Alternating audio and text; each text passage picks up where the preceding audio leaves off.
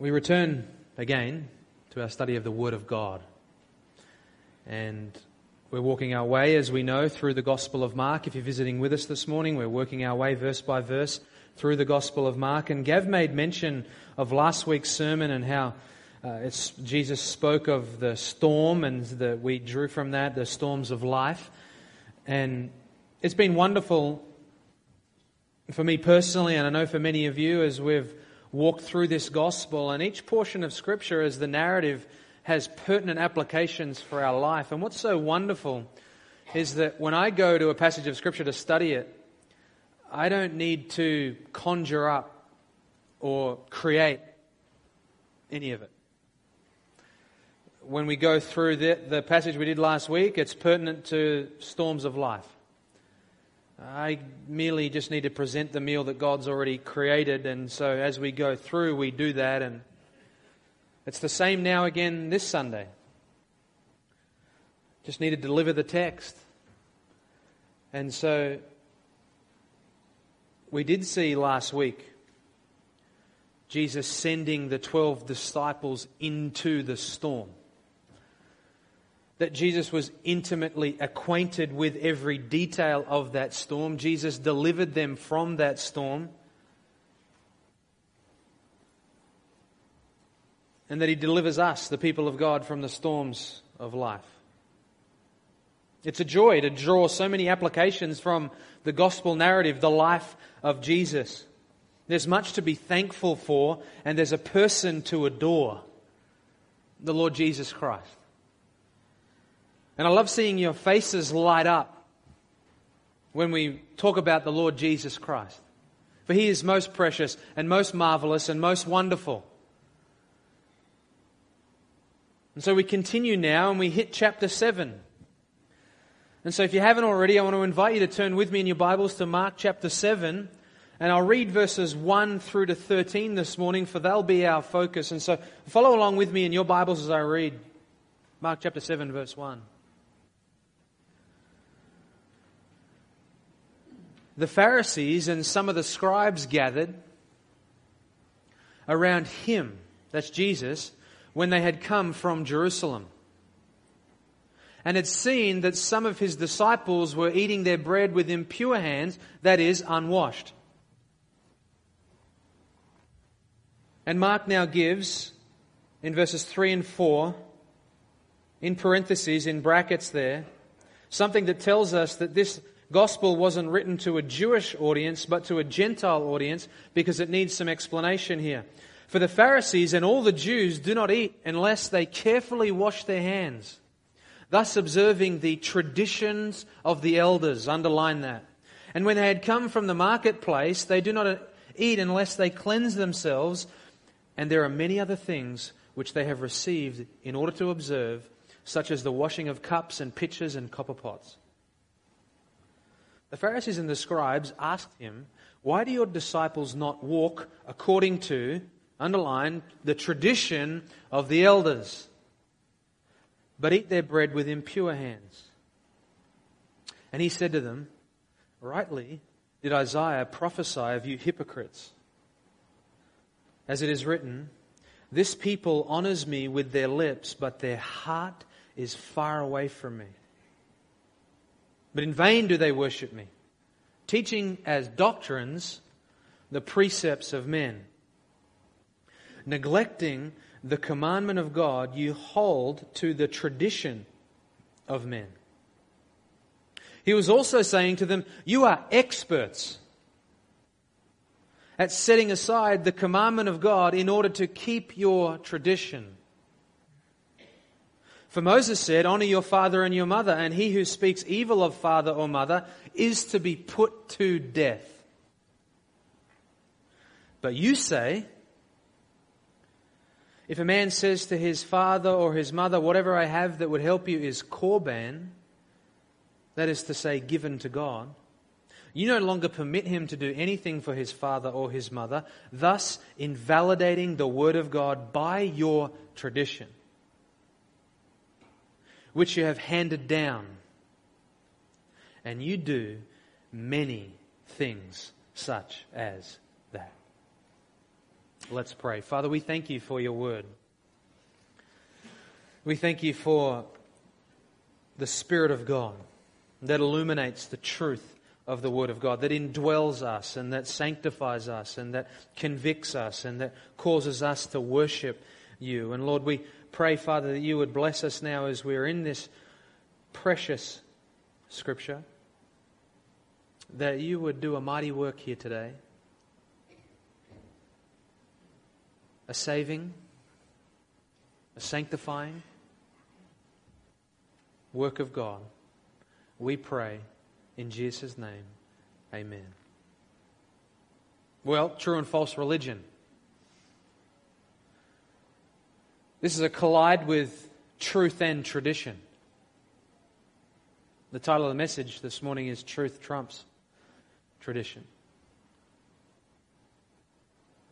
Tradition is where man-made rules and regulations determine and dictate all of life.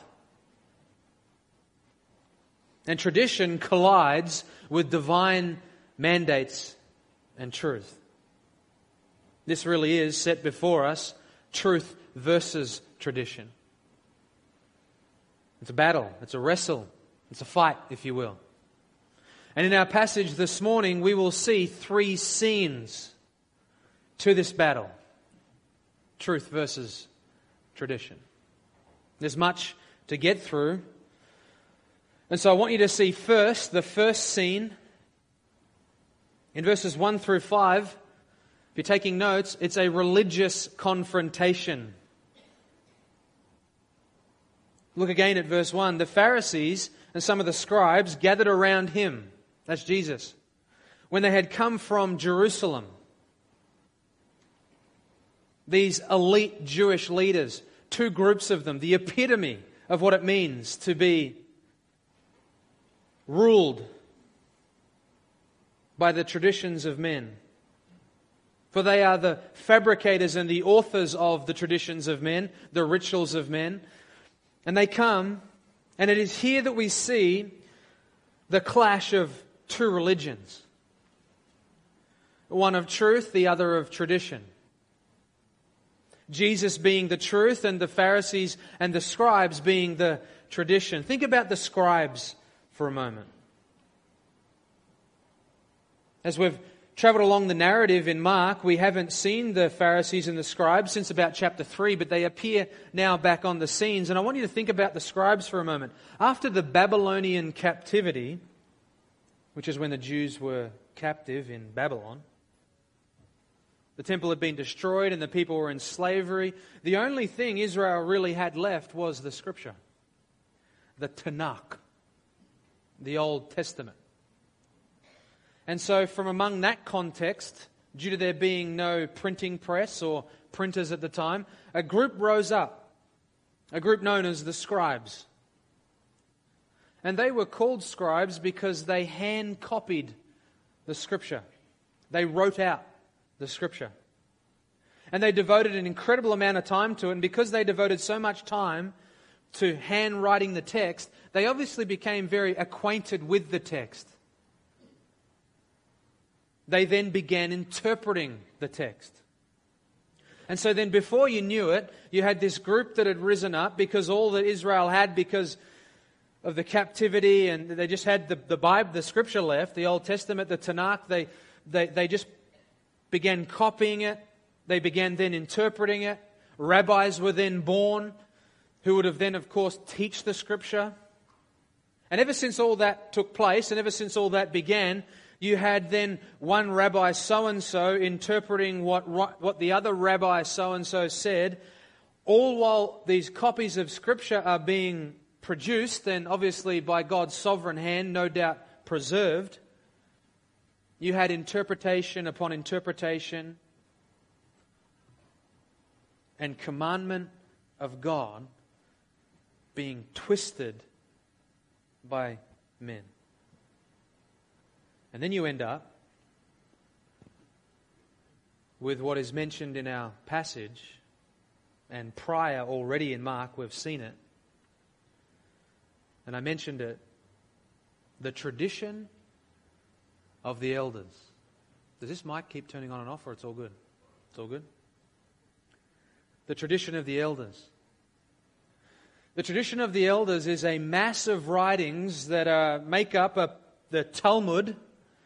And the Talmud is a bunch of oral traditions binding upon man, like God had written them, but He hadn't. Heading to LA soon, and you can buy Talmuds in 7-Eleven. You can buy them all over the place. Tradition of the elders. And so here you have this sect group.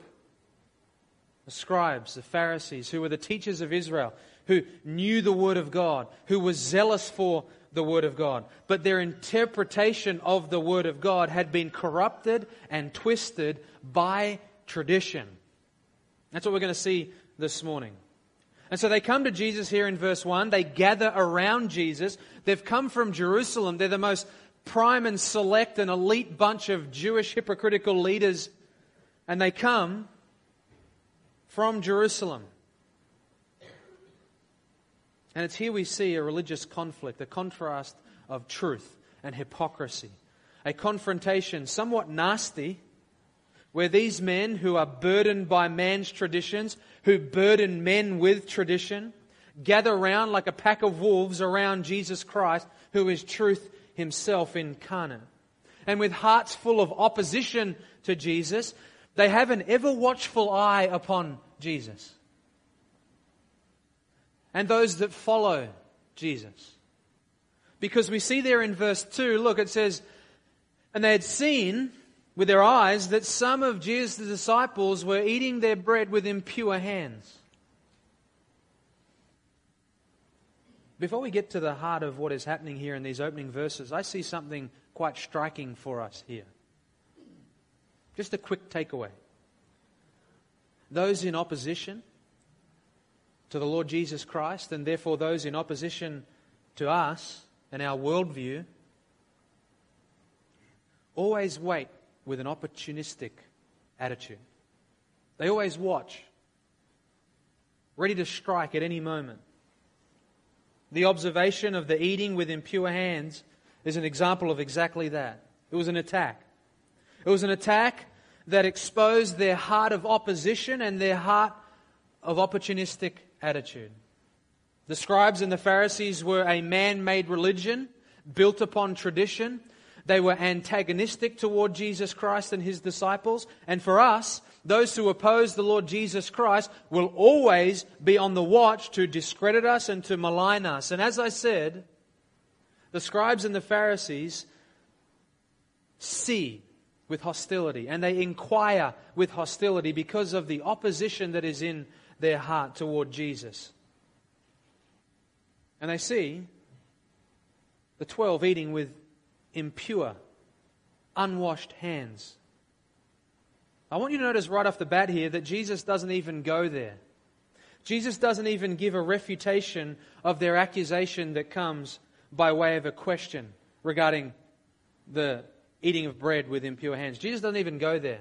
Jesus instead goes for the heart. And we'll see that in a moment. But what this does do is illustrate just how obsessed these Jewish leaders were on the external.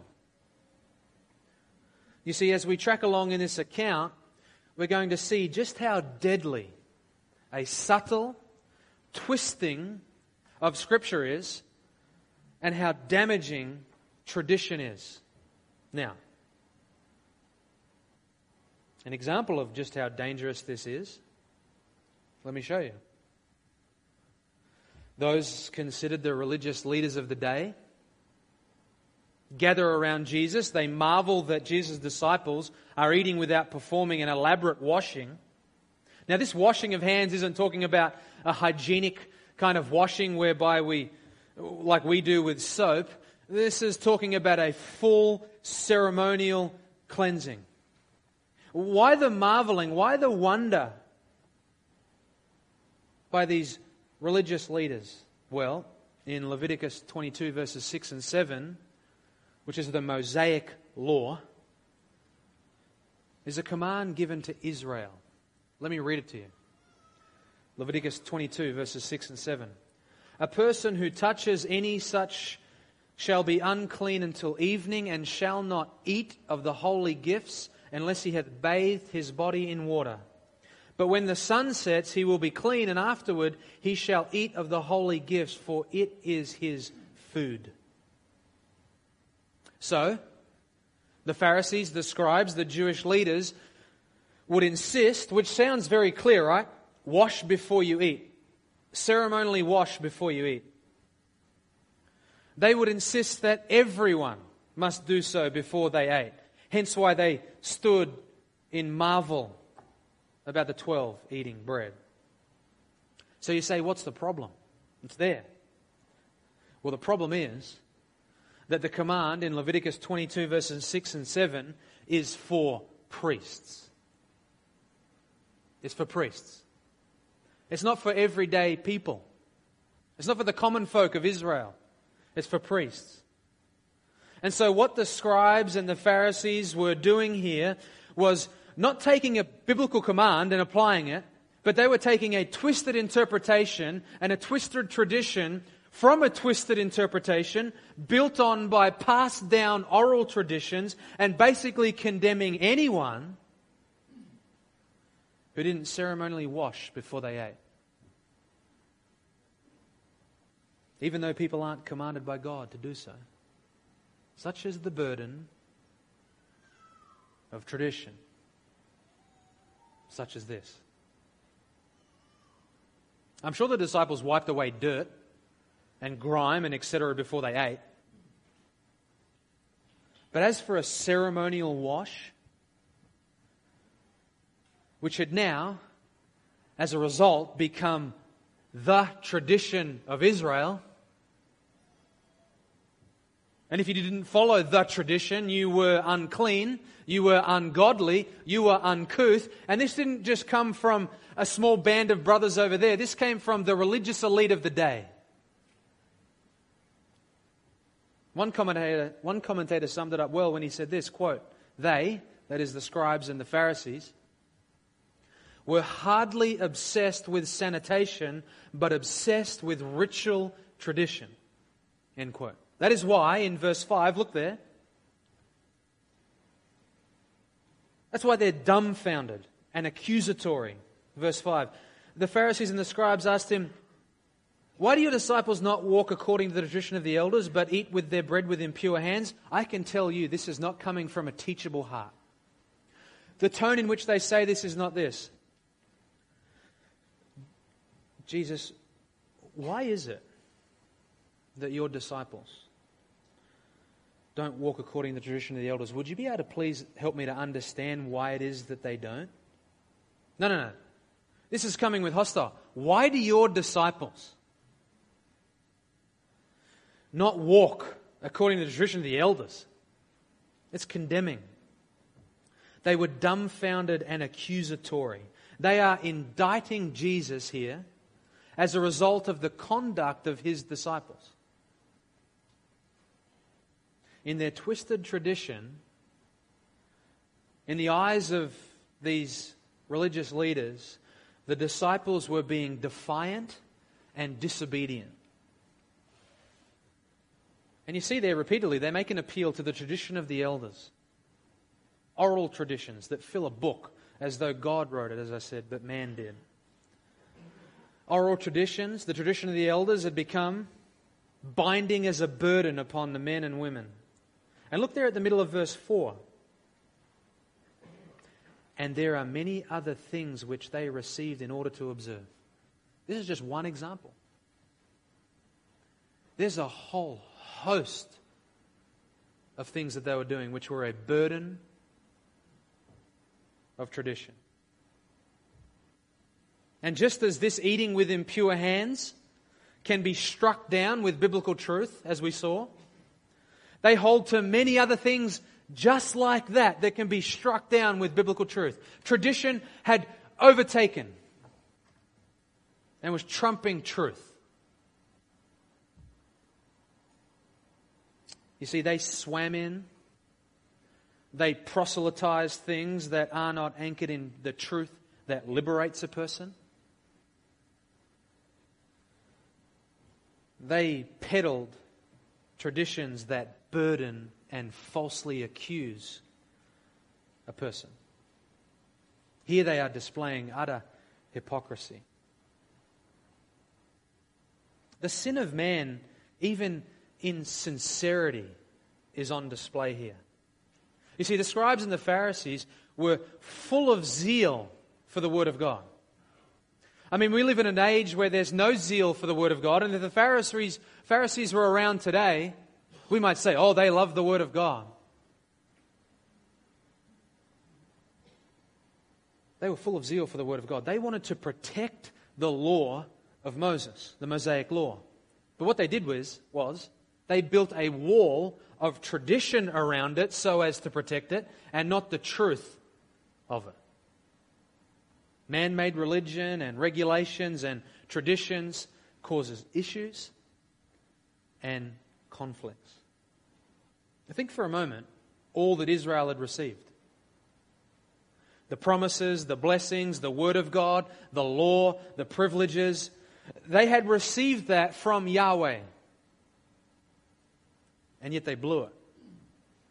For now, because we know that God promises to restore Israel and to save Israel. But they blew it. They blew it by making man-made externals. Instead of binding Scripture inside their mind, they, to this day, externally bind it upon their forehead. Right? When we read Jesus, as we've seen just recently in the Gospel of Mark, when we see Jesus looking out upon the people and having compassion upon them, why was He having compassion upon them? Because we saw that they were like sheep without a shepherd. You can understand why on a greater level now. You can understand why Jesus called them blind guides. They weren't experts in living from the heart. They were experts at living from the head, a head full of traditions. They were given, as the people of Israel, so many privileges. And yet, as J.C. Ryle said, quote, never did fine gold become so dim.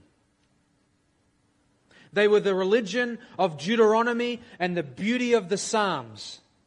And they became a religion of the washing of hands. And how great was the fall? End quote. And so this all begins with a religious confrontation.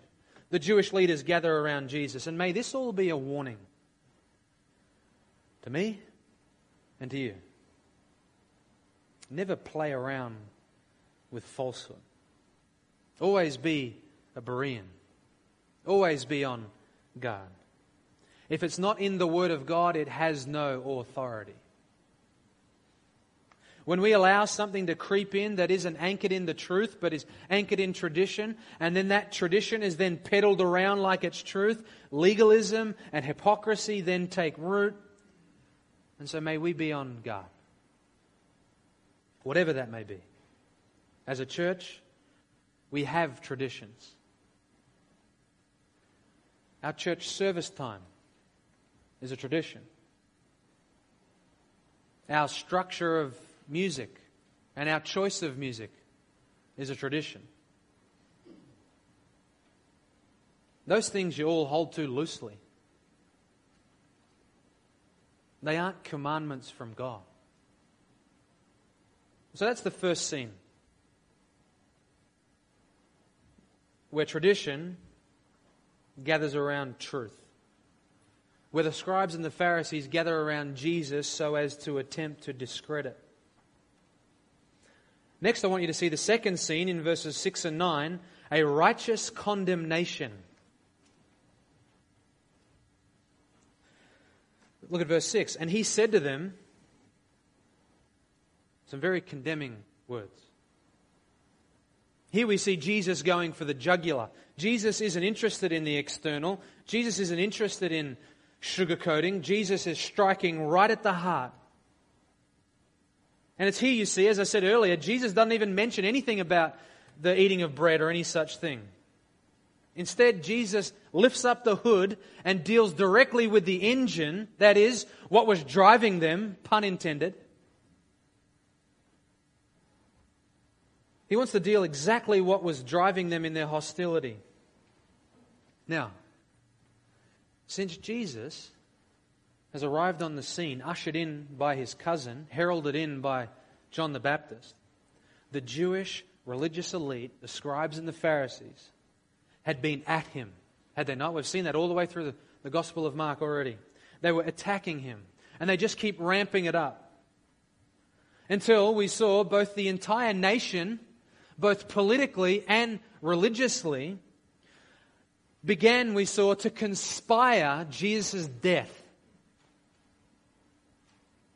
They told him and everyone that Jesus was possessed by Satan. They would constantly come in waves from Jerusalem, the elite of the day. They would come and attack and undermine Jesus, fearful of his influence that he was having over the people. And here in verses 6 through 9, we see that it is right here, for the first time, that Jesus decides that the time had now come for him to deal drastically and directly with the core issue. What lay at the very epicenter of the conflict between Jesus and the religious elite? You remember prior, Jesus had just been asking questions. He had them in knots.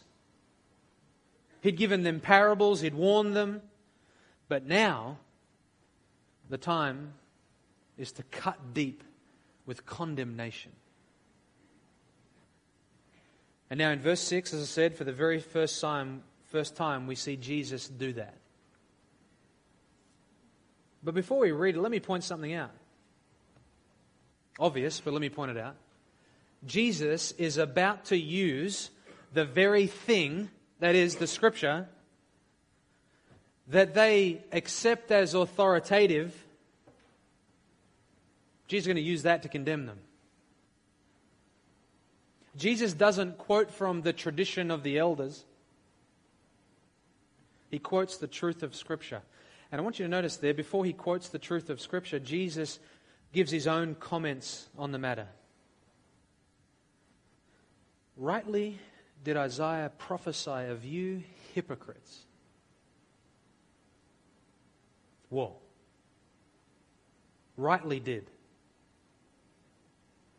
A phrase that gives us the idea that the words Isaiah used to condemn the Israelites fit so perfectly, is what rightly did is conveying. Fits so perfectly with you, the scribes and the Pharisees, he said. I want you to know that this is the first time that Jesus called them hypocrites. He would repeat this, would he not, over and over and over again, but here's the first time.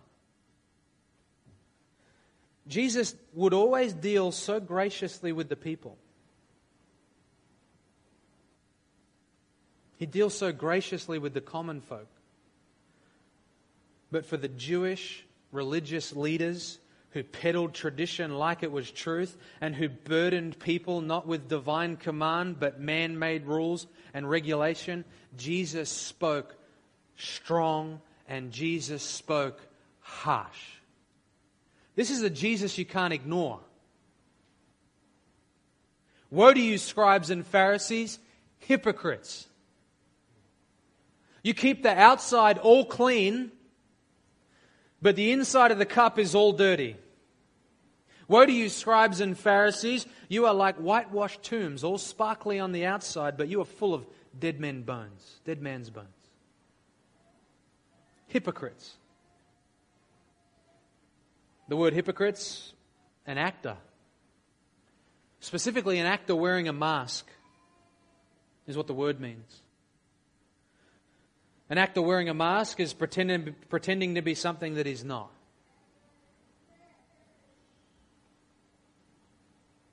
The Pharisees, these peddlers of tradition, they profess to follow God. They profess to follow His truth. But in reality, they followed man and man's tradition. the washings of the hand and the body before bread had consumed them. And there were, as we saw, many other examples just like that, as Mark mentioned. It had snuffed out worship from a sincere heart. An obsession with the external to a neglect of the internal. They were hypocrites in the fullest sense because they parroted with their mouth that God is all to them, but their heart was far away. Because while their lips uttered words about being close to God, the reality was that their very heart was far away. Look at verses 6 and 7. The people honors me with their lips, but their heart is far away from me. In vain do they worship me, teaching as doctrines the precepts of men. These words expose for us and reveal to us this great distance and this great chasm that exists between them and God. And the great contrast there is between the outward and the inward, the external and the internal. The Pharisees were obviously more concerned with how things looked on the outside than how things were on the inside. Their traditions they peddled around like truth.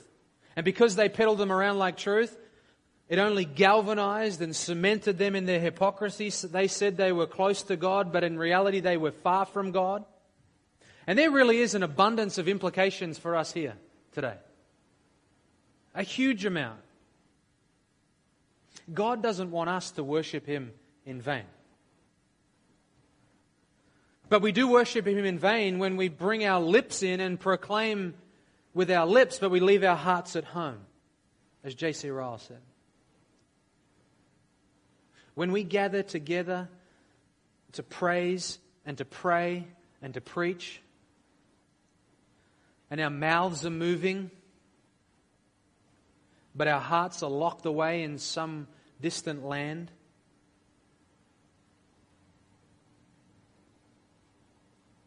it's not good.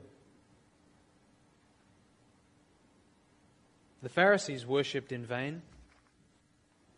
They were superficial. We couldn't even say of the Pharisees that their hearts had even grown cold. We can't even say that of them. Because it had never been warmed by the love of God. Instead, it was held captive by an obsession with outward rituals and traditions. As believers, we've had our hearts set on fire by the love of God. A cold, dead heart regenerated by the Spirit of God, set on fire for the love of God. Yet we too, due to our sinful flesh, we're prone sometimes to leave our hearts at home. And then when we're at home, our hearts are in a distant land.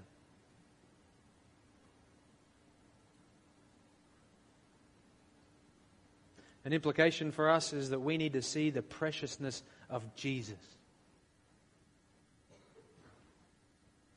All that He is, His character, His power, His love, His kindness, His care, His atoning sacrifice for us. And they must move us to worship and adore Him from the heart, that He is more precious than anything. Jesus condemned the Jewish religious leaders because they worshipped God in vain. That whole idea, what does it mean? Well, it means that they most certainly performed acts of worship. They prayed, they praised, they preached. And yet those acts of piety and worship had zero substance.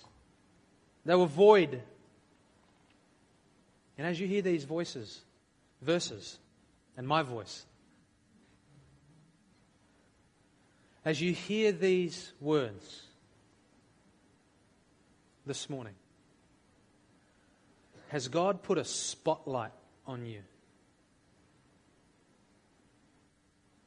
Is that you this morning?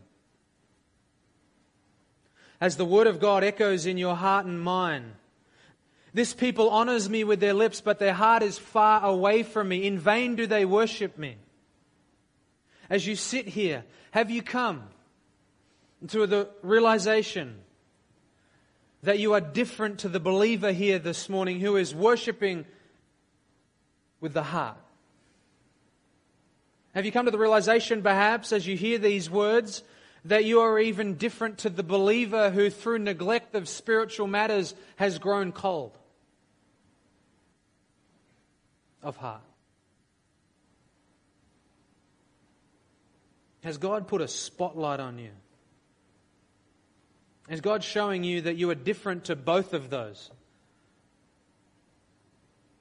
The believer who is worshipping and the believer who has grown cold out of neglect of spiritual matters. Do you find an acquaintance with the Pharisees this morning as you sit here? That it's all external for you. And that it's all been external for too long.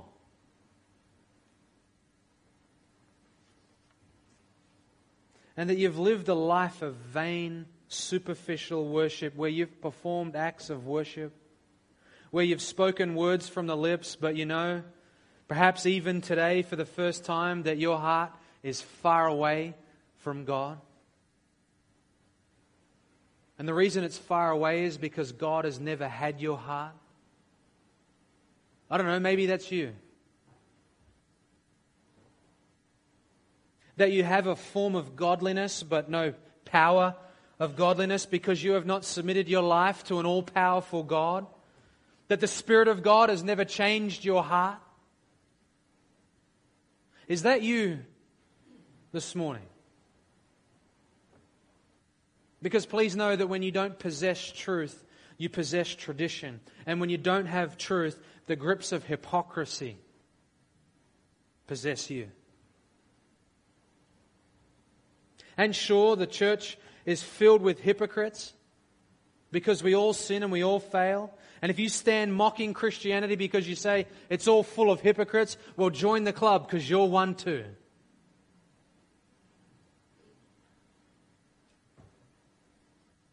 Only the Savior, the Lord Jesus Christ, can free you from vain, superficial worship and can free you from a heart that is far from God. Because Jesus came for the very reason to close the gap between a holy God and a sinful man.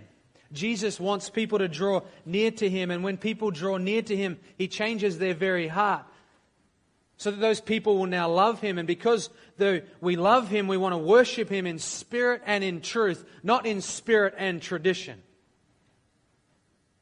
Listen, you don't want the condemnation that Jesus is delivering here to the Pharisees to be delivered to you.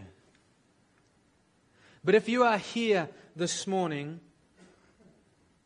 and you are far away from God because God has never had your heart, this is your condemnation. But understand this, Jesus is beautiful. Jesus is awesome. He is worthy. He is everything. And He says, come to Him this day and find rest for your wearied, hypocritical, burdened soul. Acting the part is just tiring, is it not?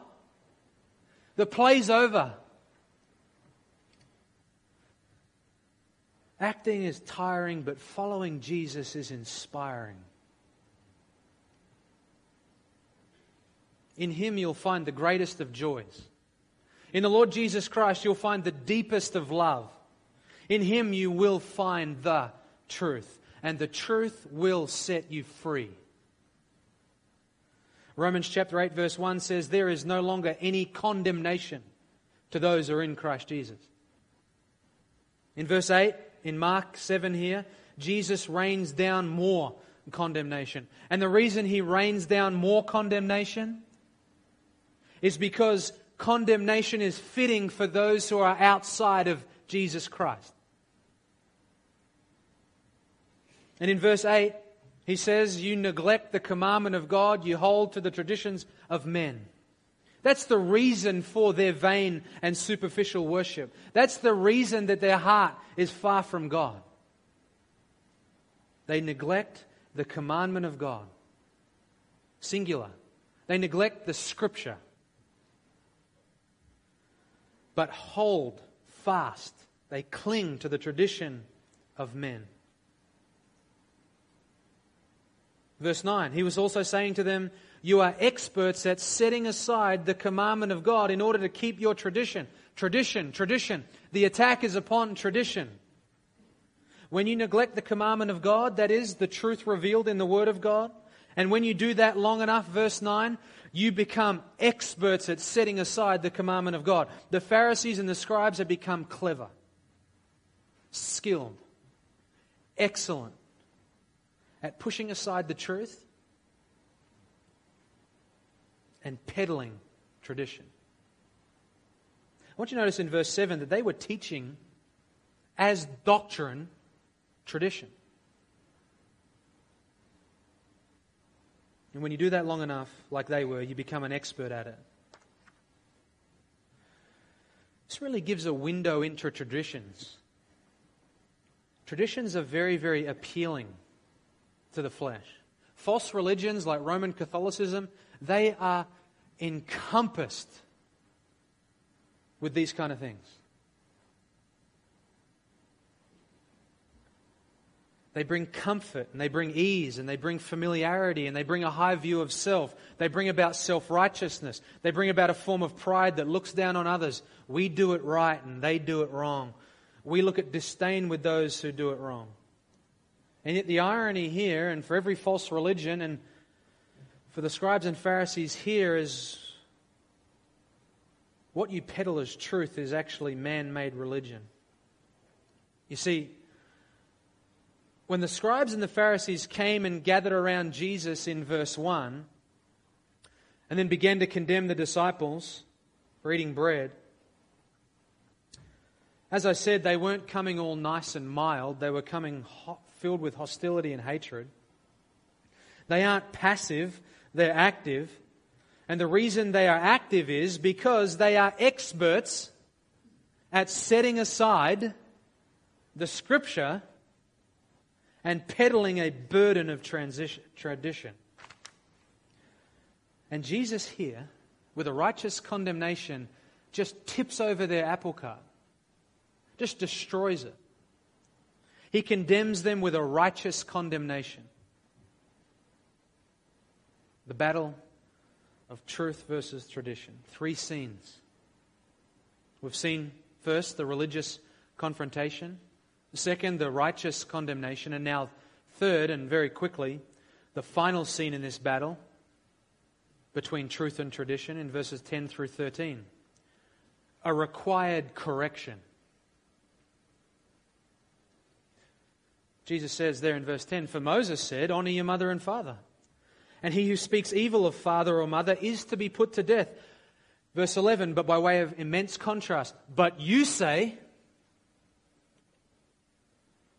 if a man says to his father or his mother, whatever I have that would help you is korban, that is to say, given to God, you no longer permit him to do anything for his father or his mother.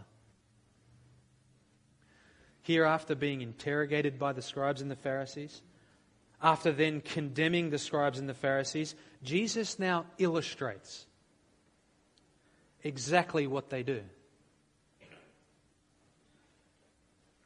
Moses gave the commandment, a divine commandment, truth from God, about how a person, no matter the age,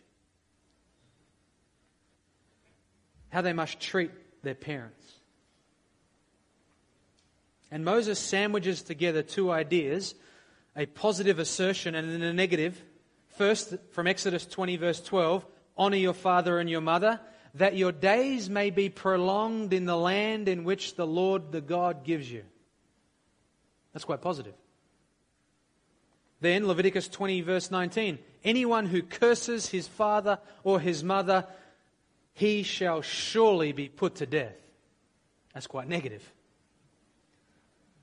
These commands from God, delivered by Moses, include the need to care for your parents in any way possible, particularly financially. We see this echoed in the New Testament, do we not? As New Covenant believers for us, 1 Timothy 5:14, but if any widow has children or grandchildren, they must first learn to practice piety in regard to their own family and to make some return to their parents, for this is acceptable in the sight of God, 1 Timothy 5:4. But here in Old Testament times, any person who was found to dishonor their parents was to be put to death. That was the biblical, divine commandment from God. But you say,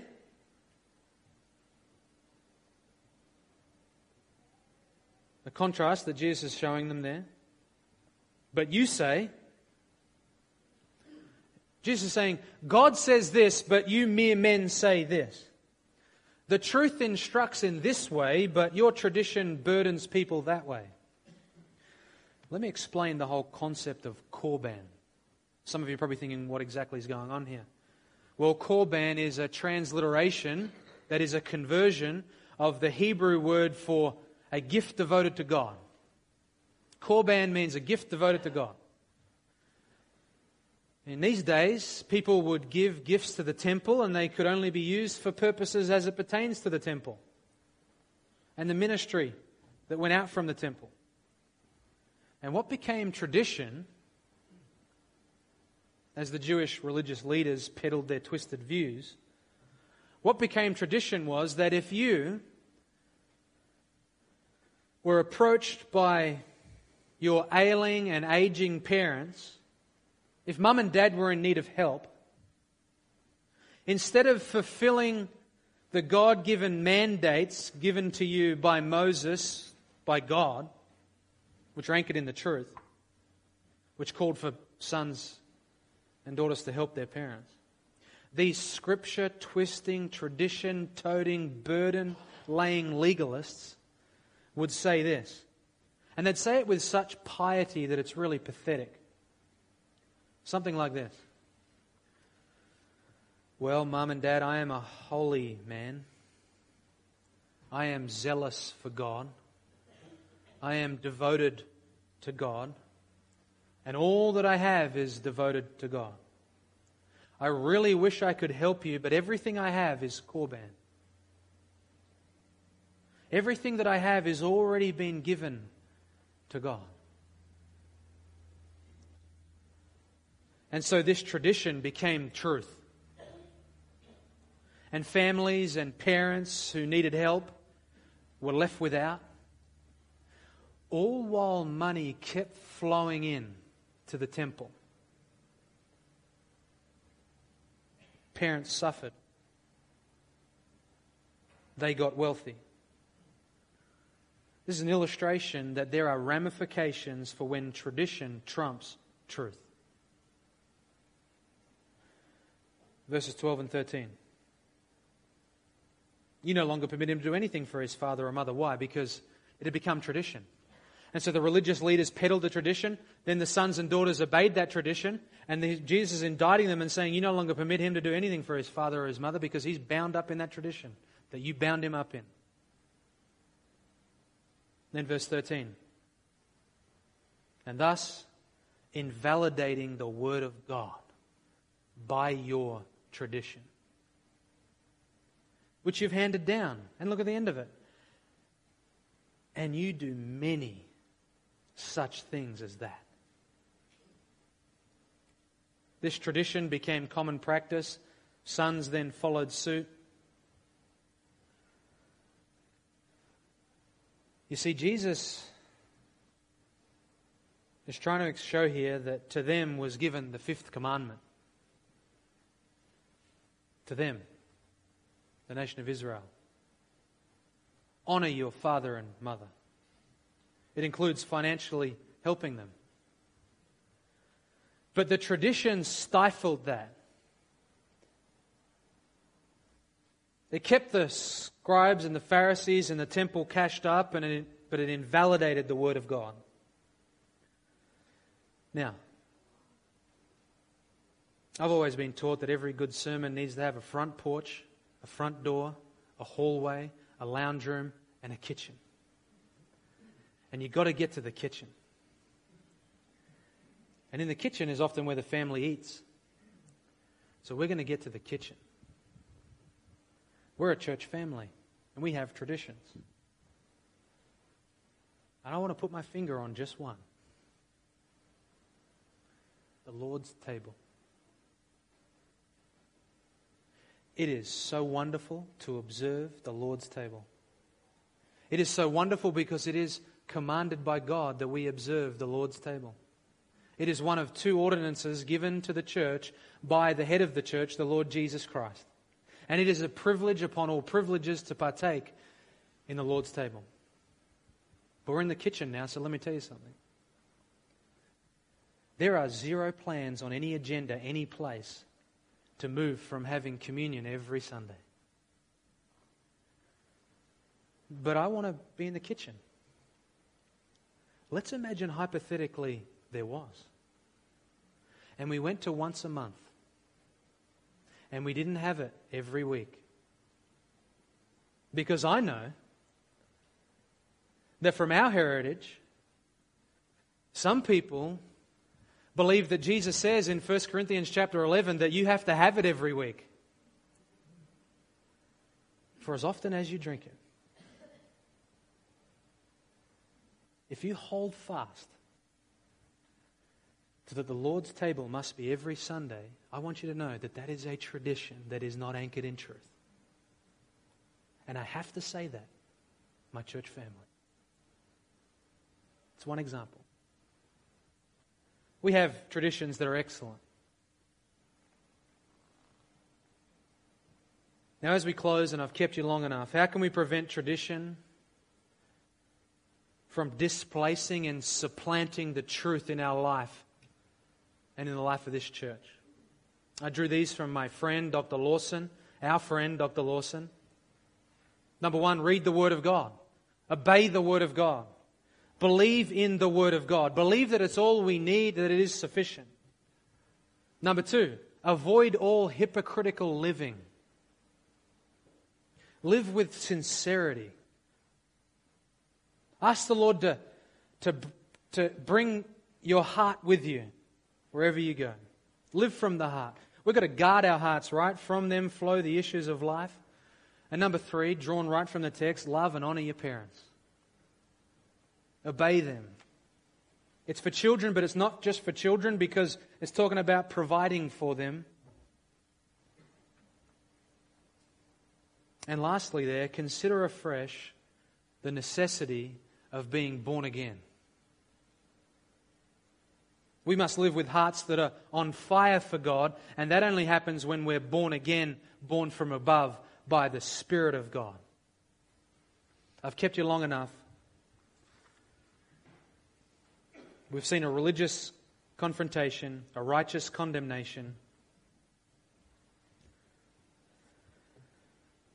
and a required correction.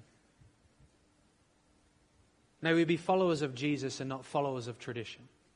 Let's pray. Father, we thank you for your word. We thank you for how wonderful it is and how gracious and truly awesome you are. Thank you for this church family. Lord, may we love one another from the heart. May we worship you from our heart. And that if anyone here found acquaintance with the Pharisees because their heart is far from you, Lord, would you do a saving work as we began and we prayed at the start? And for each of us here, Lord, who are born again from the Spirit of God, would you do a sanctifying work? Would you help us to adore truth and hold our tradition loosely? And those traditions that are a burden and an abomination to you, would we cast them away? In Jesus' precious name we pray all these things. Amen.